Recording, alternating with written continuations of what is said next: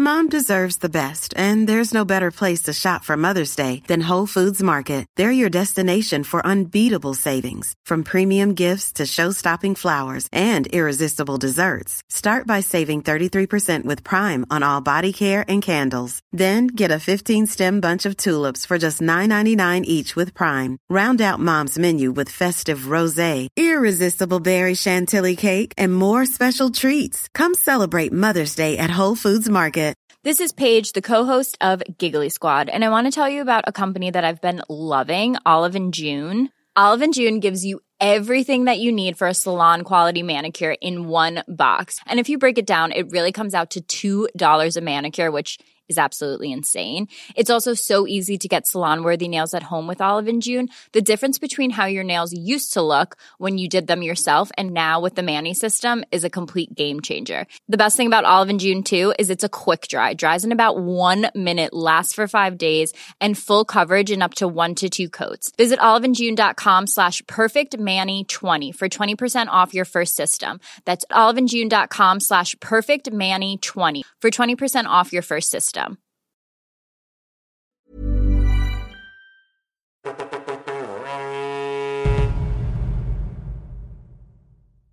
Hello and welcome, history friends, patrons all, to the last episode of the Trent Affair. And in the previous episode we learned how the British ultimatum was received in Washington on the 23rd of December.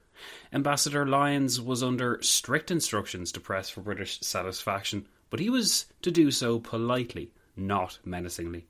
Neither the American Secretary of State William Seward nor Abraham Lincoln would have been comforted by the terms of Britain's ultimatum, which demanded an apology and the release of the imprisoned commissioners above all. As the third week of December 1861 wore on, the British awaited news of what the United States would say, and the Americans were faced with a stark choice. Would it be peace, or would it be war? No amount of dithering, or distracting, or debating on matters of international law would be sufficient to bluff Britain into accepting the unacceptable. We will recall at the end of the last episode that Earl Russell wanted a plain yes or a plain no to the ultimatum's terms. In the event that the answer given was the latter, a no, Britain was prepared, as we have seen, to engage in the unthinkable, a third Anglo-American war. In this episode, we bring the relevant strands together of this incredible story. A story which I've really enjoyed bringing to you all, and I hope you've enjoyed hearing it too. And I hope getting a foretaste of national honour gives you some kind of hint into what I'm doing for my PhD. There'll certainly be more of this to come in the future. If you'd like to listen to all 5 of these episodes ad-free, then yeah, go over to Patreon. But if you'd like to listen to all 5 of them stuck together without any intros or outros, just as like this big, wonderful, delicious chunk of audio that you never realised you needed, then that's on Patreon too. Would you believe it? The Americans decided to meet on Christmas Day of all days to discuss the British ultimatum, and happy Christmas to them 160 years ago. But with that in mind, Merry Christmas and Happy New Year to you, my lovely history friends and patrons, and now let's return to that waited meeting, at this time, 160 years ago.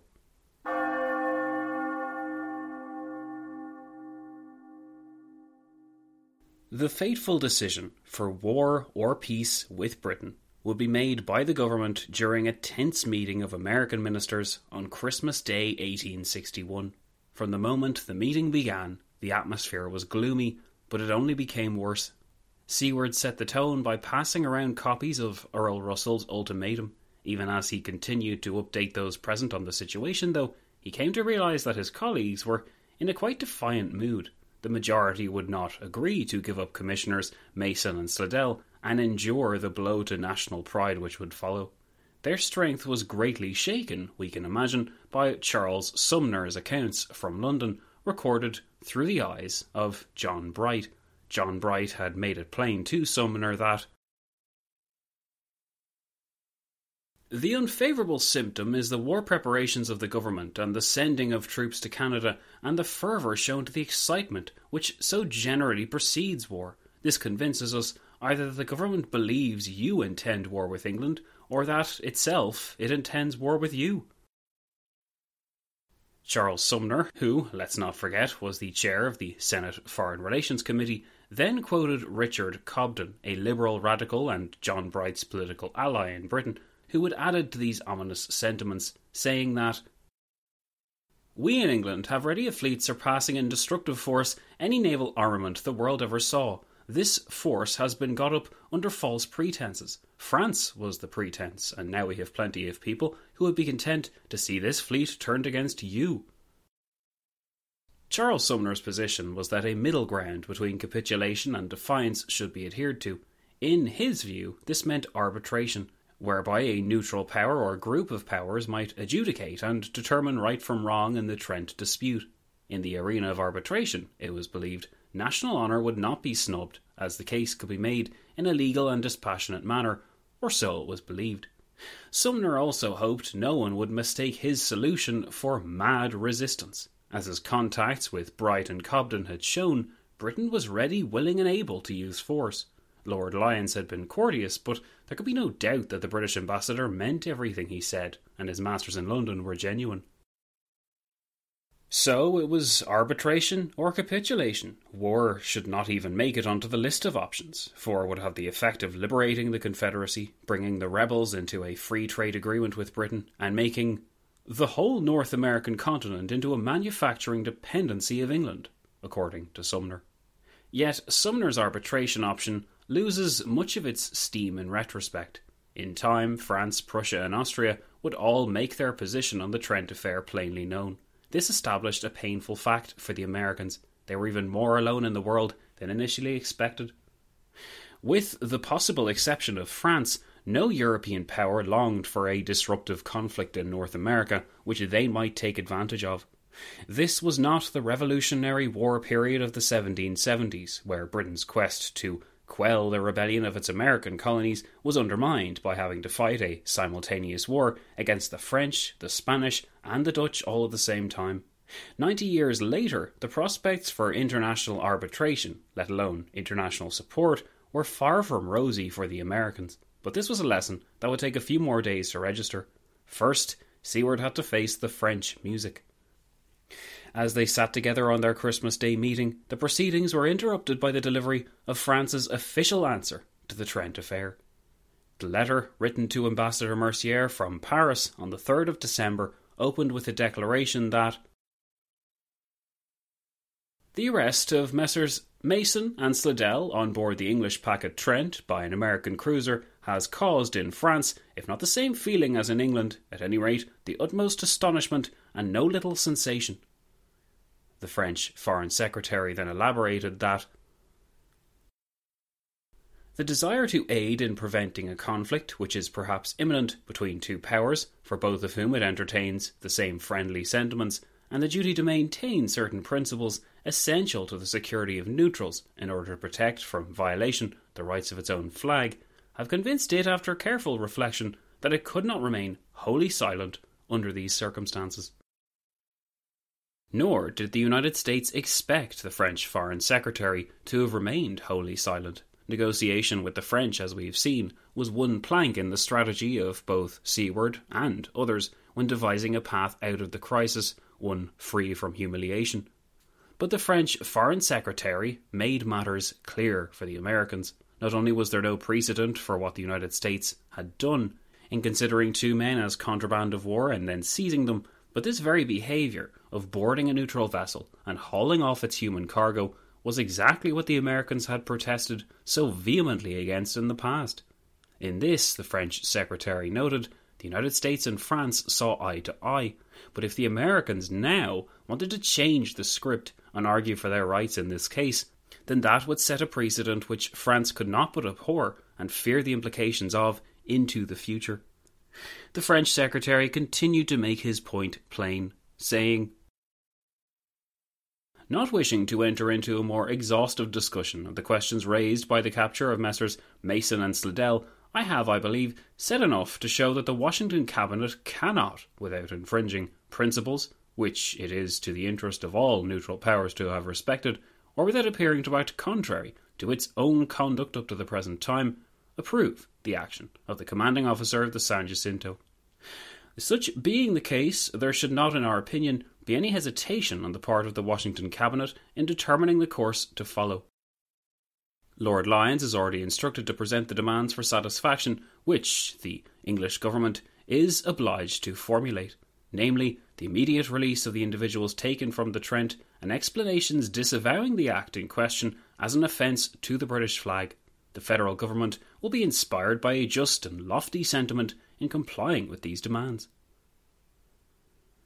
But what if the United States decided to push the issue, or to complicate the picture by attempting to drive some sort of wedge between the Anglo-French alliance? Well, this would be a mistake, the French secretary warned, and one which the French would take to heart, as his letter concluded. It would be vain to seek for any purpose or object in risking a break with Great Britain by adopting a different attitude. As for us, who would see in such a course a deplorable complication in all respects of the difficulties with which the Washington Cabinet already has to struggle, and a precedent calculated seriously to disquiet all the powers remaining outside of the present dispute, we consider it on our part an act of loyal friendship to the Washington government in the present circumstances not to leave it ignorant of our point of view. Although it is unlikely that those present at the Christmas Day meeting read this letter in full, it was possible to get the gist of it just by scanning the first few sentences. From its tone alone, the French Foreign Secretary had plainly ruled out any solution which might present the American behaviour as lawful, and by so doing, France ruled itself out as a potential mediator. This may have swayed Seward and convinced him that arbitration was a lost cause. At any rate, the United States was rapidly running out of sympathetic ears in Europe, and France was not the only nation to make its position clear. As America's foremost statesmen met on Christmas Day, many miles away in Berlin, the Prussian Foreign Minister, Count Bernstorff, was writing to the Prussian ambassador in Washington, Friedrich von Geroldt. Much like his European peers, Count Bernstorff in Berlin was unimpressed with the American act, and he wanted Britain to see that she would have Prussia's firm support in the matter. As Bernstorff exclaimed, "The maritime operations undertaken by President Lincoln against the southern seceding states could not, from their very commencement, but fill the King's government with apprehensions lest they should result in possible prejudice to the legitimate interests of neutral powers." This was in reference to the blockade of Confederate ports, but the Trent incident was something of a wake-up call for the Prussians, who were anxious to defend the trade rights of neutral states.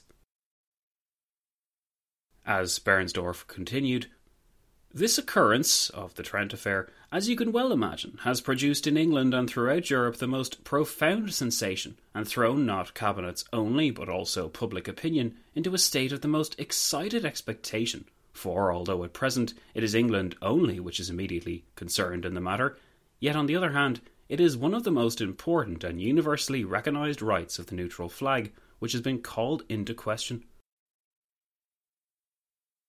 The Prussian Foreign Minister was eager to underline his wish not to become enmeshed with the legal wranglings then underway in Washington. Perhaps he had gotten a whiff of Charles Sumner's vision for arbitration, or Seward's intention to reopen the entire question of a belligerent's legal rights. Such debates were of no interest to Count Bernstorff. What he wished was to communicate Prussia's position, and to the dismay of the United States, Berlin was, like the French, wholly on Britain's side.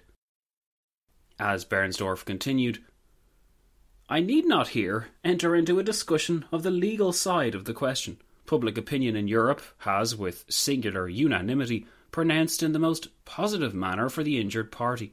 As far as we are concerned, we have hitherto abstained from expressing ourselves to you upon the subject, because in the absence of any reliable information, we were in doubt as to whether the captain of the San Jacinto and the course taken by him had been acting under orders from his government or not.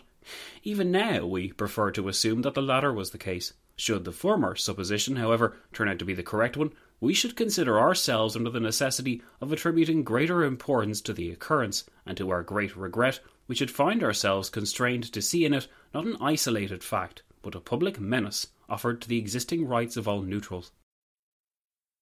Interestingly, the Prussian Foreign Minister insisted that he didn't want an Anglo-American war. Instead, he wanted to be an instrument of peace between the two parties. As his letter concluded, "We should reckon ourselves fortunate if we could in this way succeed in facilitating the peaceful solution of a conflict from which the greatest dangers might arise. It is possible, however, that the President has already taken his decision and announced it. Whatever this decision may be, the King's government, when they reflect upon the uninterrupted relations of friendship and amity which have existed between Prussia and the United States ever since the latter were founded, will derive satisfaction from the thought of having laid with the most unreserved candour their views of this occurrence before the Cabinet of Washington, and expressed the wishes which they entertain in connection with it. Prussia's reluctance to stand by while a third Anglo-American war broke out, and Count Bernstorff's belief that Prussia stood on Britain's side, might strike us as somewhat odd. Was the Prussian king not as opportunistic as the French emperor? In fact, he was not. King William of Prussia was a dyed-in-the-wool conservative. This would change in time thanks to the aggressive prodding from a firebrand chancellor, but the year before Bismarck's appointment as chancellor in 1861, King William of Prussia desired peace. Prussia also had very different interests to those of the French. Where Napoleon III may have wished for an opportunity to strike into Mexico or make the most of a new American war, the Prussians were distracted by matters closer to home in the rapidly developing German sphere. Specifically, the Prussian government was concerned with the so-called German question, or the rivalry between Prussia and Austria to control the German states. This rivalry had developed since the aftermath of the Napoleonic Wars, and had been nourished by Napoleon's decision to bring the Holy Roman Empire to a sudden end. This also brought the Habsburg right to control the Empire's German states to an end, and it severed the links of tradition, law and custom which Austria enjoyed. What gave Vienna the right to direct and control Germany's future, some may have asked, when it already had one foot in the Balkans? Would a more thoroughly German power not be better suited to lead all Germans into a bright new future? Yet, while the two great German powers might have viewed their relationship in Germany with trepidation, on the issue of the Trent affair, Vienna and Berlin were on the same page. We know this because we have a letter written by Austrian Foreign Minister Count Rechberg to Vienna's ambassador to the United States, Johann von Hülsmann, on the 18th of December. The letter began by expressing profound shock at the Trent affair, and then seemed to adhere very similarly to the Prussian script. Since this Austrian letter is dated before that of the Prussian, it is possible that the two governments coordinated their response so that a German wall of opposition to the American Act would be presented. It does read quite similarly to the Prussian letter, but I'm going to give you some extracts from it anyway, because I think you'll appreciate them.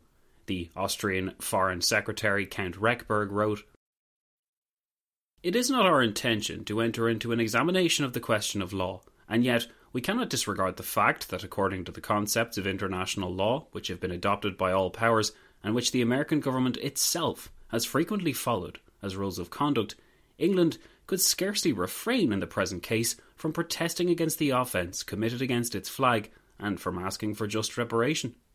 It seems to us, moreover, that the demands formulated to this end by the Cabinet of St. James contain nothing to offend the Washington Cabinet, and that the latter will find it possible to perform an equitable and reasonable act without the slightest loss of dignity."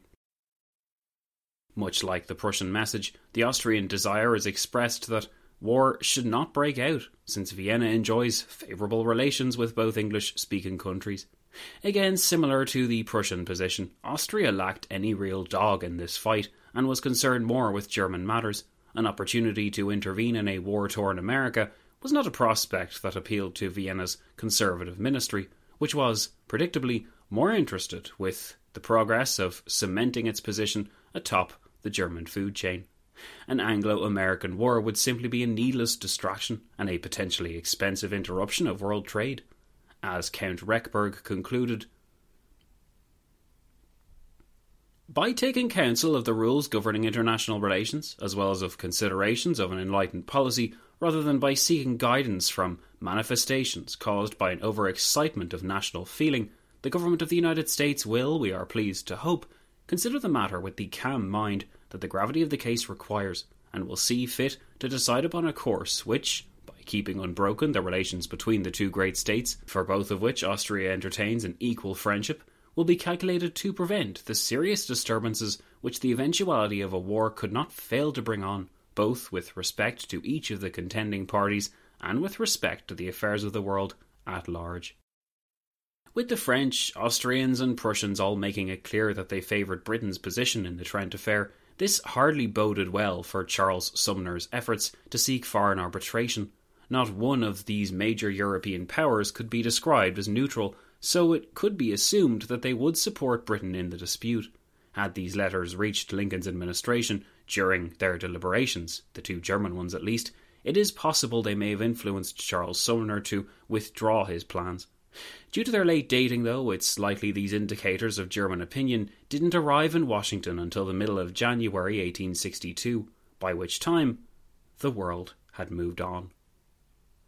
Only the French letter reached the Christmas Day gathering of the American government in time, yet even its impact was considerable. While arbitration was the policy for the moment, this spirit of resistance to Britain's straightforward demands would never be allowed to mutate into full-blown military resistance and war. Lincoln's Attorney General perhaps put the mood best when he declared, "I urged that to go to war with England is to abandon all hope of suppressing the rebellion. The maritime supremacy of Britain would sweep us from the southern waters. Our trade would be utterly ruined and our treasury bankrupt. In short, we must not," he capitalised those two words, by the way, "have war with England." There was great reluctance on the part of some of the members of Cabinet, and even the President himself, to acknowledge these obvious truths. The meeting had revealed the differences between Seward, who envisioned surrendering the commissioners, but through a smokescreen of diplomatic language to hide the essence of the surrender, and Charles Sumner, who favoured arbitration of the dispute by a foreign power. Considering the gravity of the issues at stake, nothing less than Anglo-American peace, it was determined to reconvene the meeting again on the 26th of December, when everyone had had their Christmas dinner. Yet, just as it was necessary to put steel into those that wished to capitulate to Britain, it was also essential to dampen down the more belligerent rhetoric which might appear in the Senate. As leave for Christmas had been cancelled in light of the crisis, senators continued to debate the matter. When one New Hampshire firebrand declared the surrender of the commissioners to be at odds with American national honour, which was itself well worth fighting for, Sumner publicly rebuked him. The issue was in the careful hands of the administration, Sumner said, and it would be resolved in an honourable manner. This response won Sumner many plaudits. In the meantime, while Sumner distinguished himself in the Senate, Secretary of State Seward lobbied his colleagues tirelessly over Christmas evening to reach consensus for his policy, which would leave Sumner out in the cold. Initially, it seemed that Lincoln would favour Sumner's arbitration idea. Sumner even left the Christmas Day meeting, cheered up that the President appeared to be on his side. Yet, when William Seward presented President Lincoln with a 26-page report of his position, including its strengths in framing the debate over international law, President Lincoln appears to have become convinced that his Secretary of State's plan was the better one. Seward was further empowered when Sumner's duties prevented him from attending that 26th of December meeting, which granted him greater freedom and room to persuade his colleagues to unite in his policy line. During this meeting, Seward waited for Lincoln to speak his piece and give his assent to Sumner's policy, but the President did not speak, and in the absence of any dissenting voices, Seward's policy carried the day. Perhaps out of concern for Sumner's feelings, Sumner wasn't told of the dramatic change in the government's mood. Remarkably, in the evening of the 27th of December, during a dinner hosted by William Howard Russell, the Times' Washington correspondent, that journalist was assured by Sumner that the Trent affair was a matter for mediation. Neither Russell nor Charles Sumner were yet aware that the government had since been converted to another course. It was only the following day, on the 28th of December, when William Howard Russell's enjoyment of his morning paper was interrupted by the news that the commissioners would be given up by the Americans after all, that the penny dropped. "What a collapse!" the journalist remarked. Charles Sumner must have been left even more dumbfounded. But he would have to hold his tongue. Sumner had already booked himself into a dinner with Seward and others on the evening of the 28th of December. We can assume that the sense of betrayal was still raw because, while there, Sumner avoided having any meaningful discourse with the Secretary of State. When the festivities were brought to an end, Seward urged his guests to join him in his study. There, Sumner joined with Seward and a few others, who were all forced to sit and listen to every word of the Secretary of State's 26-page report, as Seward read its contents verbatim to his audience. The message was thus clear. This was the policy of the government now, not arbitration. Charles Sumner didn't protest as Seward's report was approved. This document was to form the official answer to Britain's ultimatum, and it was presented to Lord Lyons, who promptly sent it back to London with the mail packet of the 1st of January. But what did the letter contain? Well, really, it was a remarkable exercise in moral and legal acrobatics, designed on the one hand to justify the surrender of the commissioners, which would pacify the British, and to essentially absolve the United States of responsibility, which would appease domestic audiences. The domestic audience would be able to read the letter even before the British did. The Secretary's words were, after all, written for Americans. To excuse the surrender of Mason and Slidell, Seward alluded to the waning proportions of the Confederate rebellion, and he insisted that, "In coming to my conclusion, that is, to release the commissioners, I have not forgotten that if the safety of this union required the detention of the captured persons, it would be the right and duty of this government to detain them."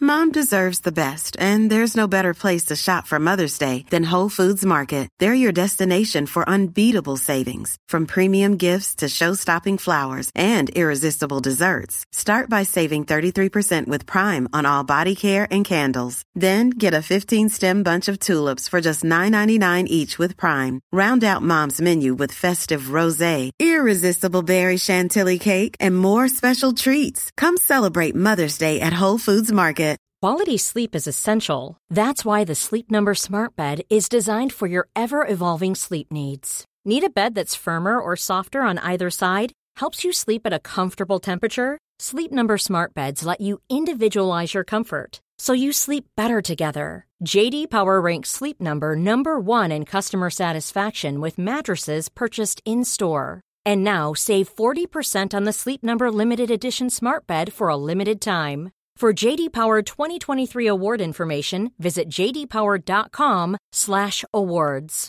Only at Sleep Number stores or sleepnumber.com. This is Paige, the co-host of Giggly Squad, and I want to tell you about a company that I've been loving, Olive & June. Olive & June gives you everything that you need for a salon-quality manicure in one box. And if you break it down, it really comes out to $2 a manicure, which is absolutely insane. It's also so easy to get salon-worthy nails at home with Olive & June. The difference between how your nails used to look when you did them yourself and now with the Mani system is a complete game changer. The best thing about Olive & June, too, is it's a quick dry. Dries in about 1 minute, lasts for 5 days, and full coverage in up to 1 to 2 coats. Visit oliveandjune.com/perfectmani20 for 20% off your first system. That's oliveandjune.com/perfectmani20 for 20% off your first system.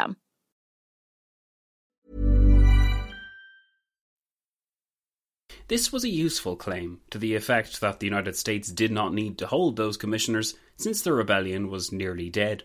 It was, of course, inaccurate, but audiences in late 1861 would have certainly been roused by such confidence. To Northern readers, indeed, unfamiliar with the full measure of the legal argument, Seward's letter was a source of great pride and joy. Not only would an Anglo-American war be avoided, but so would the abject humiliation of the United States. It was a masterful production, so said New York's commercial advertiser, while the New York World lamented that, "For the first time since we became a nation, the bitter cup of humiliation is presented to our lips." Such a lamentation was not wholly negative, however. There was a sense that the scales had fallen from American eyes during this crisis. The United States had come of age and had witnessed firsthand how opportunistic and ruthless the European powers could be. Any latent sympathies with the mother country of Britain must be tempered with the clear British intention to destroy American democracy at a moment of major crisis. Such intentions should not be forgotten, even though the United States, like the British, each accepted the primacy of national honour and understood the importance of defending it. An editorial in the New York Daily Times captured the essence of the crisis. The ostentatious and reiterated protestations of neutrality which reach us from over the water do not deceive even the utterers. Hereditary aristocracy yearns towards hereditary slavery and plans its rescue from impending ruin. If one pretext for interference will not serve, another will be trumped up. The crisis in Anglo-American relations might be over for now, but this was only a temporary fix. Charles Sumner also subscribed to this view. The chair of the Senate Foreign Relations Committee described the settlement merely as a truce only, and he assured Richard Cobden back in London that he was as ready as ever to work alongside Seward, despite the two having very different views on how to solve the Trent crisis. Sumner acknowledged Seward's supremacy and sought only to serve his country in its moment of peril, but he was not quite ready to drop the issue of the Trent just yet. This slight resentment was likely enhanced and encouraged by the fact that not all contemporaries were so impressed by Seward's efforts, and that many tended to correspond with Sumner to explain why. Hamilton Fish, later to succeed Seward as Secretary of State, wrote to Sumner in an acidic tone, insisting that the Secretary's letter was not the comforting coup which many seemed to believe. Fish wrote, "In style, the letter is verbose and egotistical, in argument flimsy, and in its conception and general scope it is an abandonment of the high position we have occupied as a nation upon a great principle. We are humbled and disgraced, not by the act of the surrender of 4 of our own citizens, but by the manner in which it has been done, and the absence of a sound principle upon which to rest and justify it. We might and should have turned the affair vastly to our credit and advantage. It has been made the means of our humiliation." Seward's attempt in his letter to cast Mason and Slidell as war contraband was insincere, unprecedented, and unjustifiable. The Secretary's face-saving act of pretending that the surrender of the commissioners was inconsequential, since the rebellion was close to crushed, also did not fool those that knew better. The Secretary's curious contention that by consenting to British terms, the British were now conceding American arguments from generations before also held little water. The resolution of the crisis didn't represent a British acknowledgement of the American legal position, but Seward was fortunate in that, however the domestic audience reacted, the British proved easier customers. 9 days after the mail packet had been sent to London, Seward's letter was in the hands of Palmerston's administration. This was the great acid test. Would the British be satisfied with Seward's quasi-legal argument, since whatever the Secretary claimed, he had at least released Mason and Slidell? Fortunately for the United States, both Palmerston and Earl Russell proved to be easily pleased. "The Cabinet," wrote Palmerston to the Queen on the 9th of January 1862, "had read to it Mr. Seward's long note announcing the determination of the federal government to release Messrs. Slidell and Mason, and the Cabinet considered what answer it would be proper to give." Palmerston was right. It certainly was long. We imagine the Cabinet was less than pleased when they learned that the Secretary had spared little ink or paper in his 26-page response. But the contents of the reply did not cause alarm, which was what mattered. Seward's legal acrobatics were noted, but these could be examined by the country's law officers, the Prime Minister explained, and Palmerston added,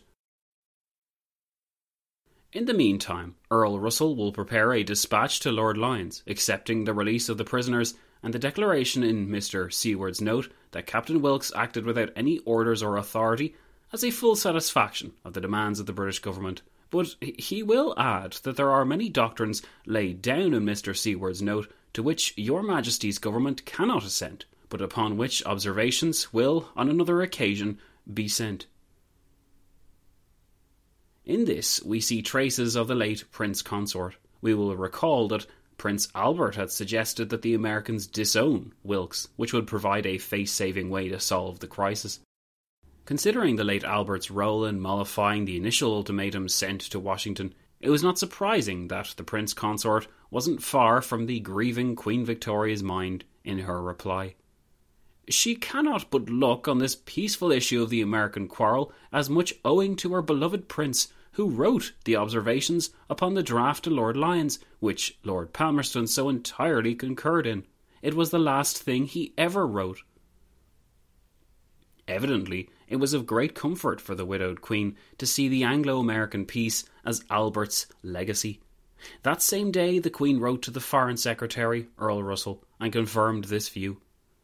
She thinks, with satisfaction, that the slight alterations in the draft to Lord Lyons, which the Queen suggested, and which was her precious husband's last work, which rendered it more easy for the American government to comply with our request, have helped in bringing about this peaceful result, which she knows her dear angel much wished for.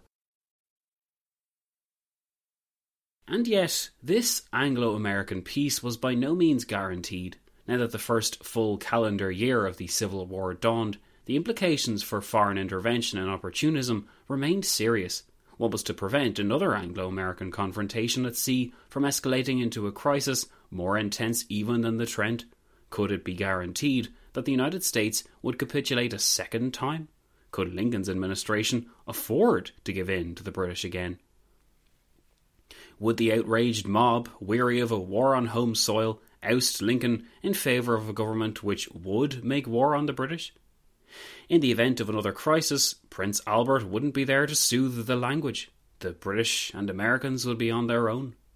Amidst a cloud of angst which hovered over Washington in anticipation of the British reply, Sumner stepped forward into this situation, and he delivered a speech before a packed Congress on the 9th of January. Without mentioning Secretary Seward directly, Sumner disagreed publicly with many of the Secretary's conclusions, particularly those concerning contraband and international law. Reference was made to the British tactic of impressment, which was compared to Wilkes's act. Sumner then concluded, "The seizure of the rebel emissaries on board a neutral ship cannot be justified according to our best American precedents and practice. There seems to be no single point where the seizure is not questionable, unless we choose to invoke British precedents and practice, which beyond doubt led Captain Wilkes into the mistake which he committed. In this surrender, if such it may be called, our government does not even stoop to conquer. It simply lifts itself to the height of its own original principles. If Great Britain has gained the custody of 2 rebels, the United States have secured the triumph of their principles." Americans applauded Charles Sumner's scholarly position and appreciated the additional legal context which the Senate Foreign Relations Committee chair had added to the incident. But British readers were less impressed. Indeed, Sumner's comments arguably dragged the controversy out, so that by the 25th of January 1862, the Times could remark, "It is impossible to read such performances as the great speech of Honourable Charles Sumner without drawing a gloomy augury for the future of a nation among whom such a man can occupy a chief place. But now, whether we turn to the puerile absurdities of President Lincoln's message, or to the confused and transparent sophistry of Mr. Seward's dispatch, or to the feeble and illogical malice of Mr. Sumner's oration, we see nothing on every side but a melancholy spectacle of impotent violence and furious incapacity." In London, American Ambassador Charles Francis Adams lamented that Sumner's speech has cost him favour here. No paper has ventured to print it. Historians tend to believe that this negative reaction to Sumner's heartfelt position helps to explain that Americans' trend towards an anti-British position in later years. This would culminate in the tough line that Sumner held during the later controversy over the Alabama claims. Yet another episode in Anglo-American legal wrangling which poisoned relations between the two countries for another generation. Secretary Seward, on the other hand, improved his image in Britain, and both Lyons and Russell moved on from the old narrative of Seward as a warmonger. Palmerston's administration was evidently willing to assume the best interpretation of Seward's letter, and while, as the Prime Minister explained to the Queen, he took issue with the Secretary's legal position, the main thing was that Seward had given up the commissioners. This was the crux of what the British had wanted, and could be pointed to as proof that the British lion's roar had done its work. In a January 1862 issue of Punch, the Colonel John Bull was depicted aiming his rifle at the American raccoon, which bore Lincoln's face, of course it did, who hid in a tree. "Are you in earnest, Colonel?" the American raccoon asked. "I am," Colonel Bull replied. "Don't fire," the American raccoon meekly urged. "I'll come down." and come down the Americans had. As we've seen, in the mind of Lincoln's administration, there was absolutely no room for allowing the crisis to escalate into war.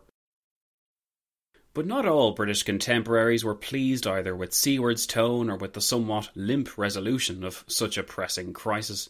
Critics noted that Seward's letter contained no word of apology for the fiasco, and no real sense of remorse or regret for causing such damage to Anglo-American relations.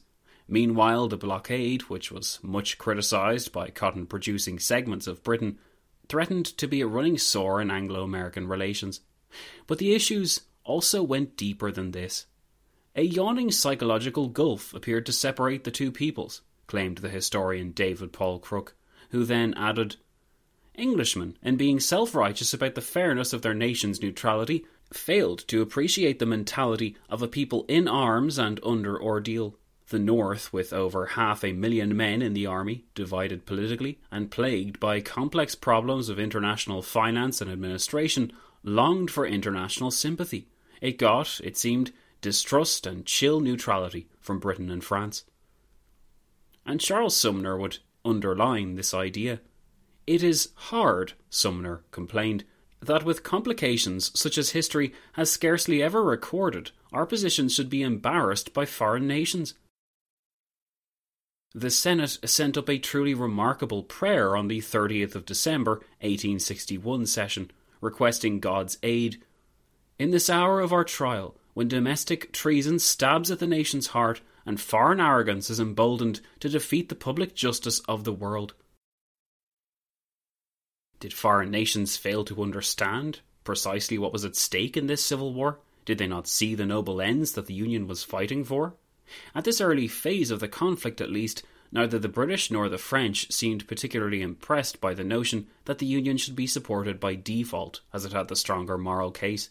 The Civil War in Britain and in European minds was a cataclysmic event which brought no shortage of inconveniences, but there was no reason why opportunities that emerged from such a conflict should not be taken advantage of, where possible. Could these issues be eased by the proclamation of an emancipation of the slaves? Would this not serve to demonstrate to the world that the Union was on the side of right? Perhaps, but the pace of the American Civil War left little room for speculation or predictions in January 1862. Much work still had to be done if the Confederacy was to be brought to heel, and there was no guarantee that in the course of reuniting the states, another confrontation with the West would not follow. In the meantime, the war in America would continue, but the war was not fought in isolation. If the Trent Affair had proved anything, it was that at a moment's notice, the old world could be brought into conflict with the new, with dramatic consequences for all involved. 1862 was to be a year of increased turbulence in America's relations with the West, culminating arguably in Anglo-French efforts to mediate in the autumn of that year, followed by a reinvigorated French attempt to install the Habsburg on the Mexican throne in 1863. But these are stories for another time. On that note, my lovely history friends and patrons, I'm going to sign off and leave it there for now. This is the last episode of the Trent Affair series, and it's also the last episode of When Diplomacy Fails in 2021. So thank you all so much for supporting this show and for listening in during these episodes and all the other ones. I know from looking at your Spotify records that you've shown and shared with me that some of you listen to this show insane amounts. Some of you up to 11.5 days was one that I saw. So yeah, I am very aware how much you guys appreciate the content I'm putting out, and it means so much to me that I get to nerd out with you guys about eras of history like these. And, well, I don't know what else to say. It's just a lovely thing to be able to do, and I feel very blessed to be able to do it. And of course, I'm on the way to being Dr. Zach, and hopefully, all things being well, I will be by the summer of 2023. And now I will just say thanks again so much for listening, and I'll be seeing you all soon in 2022.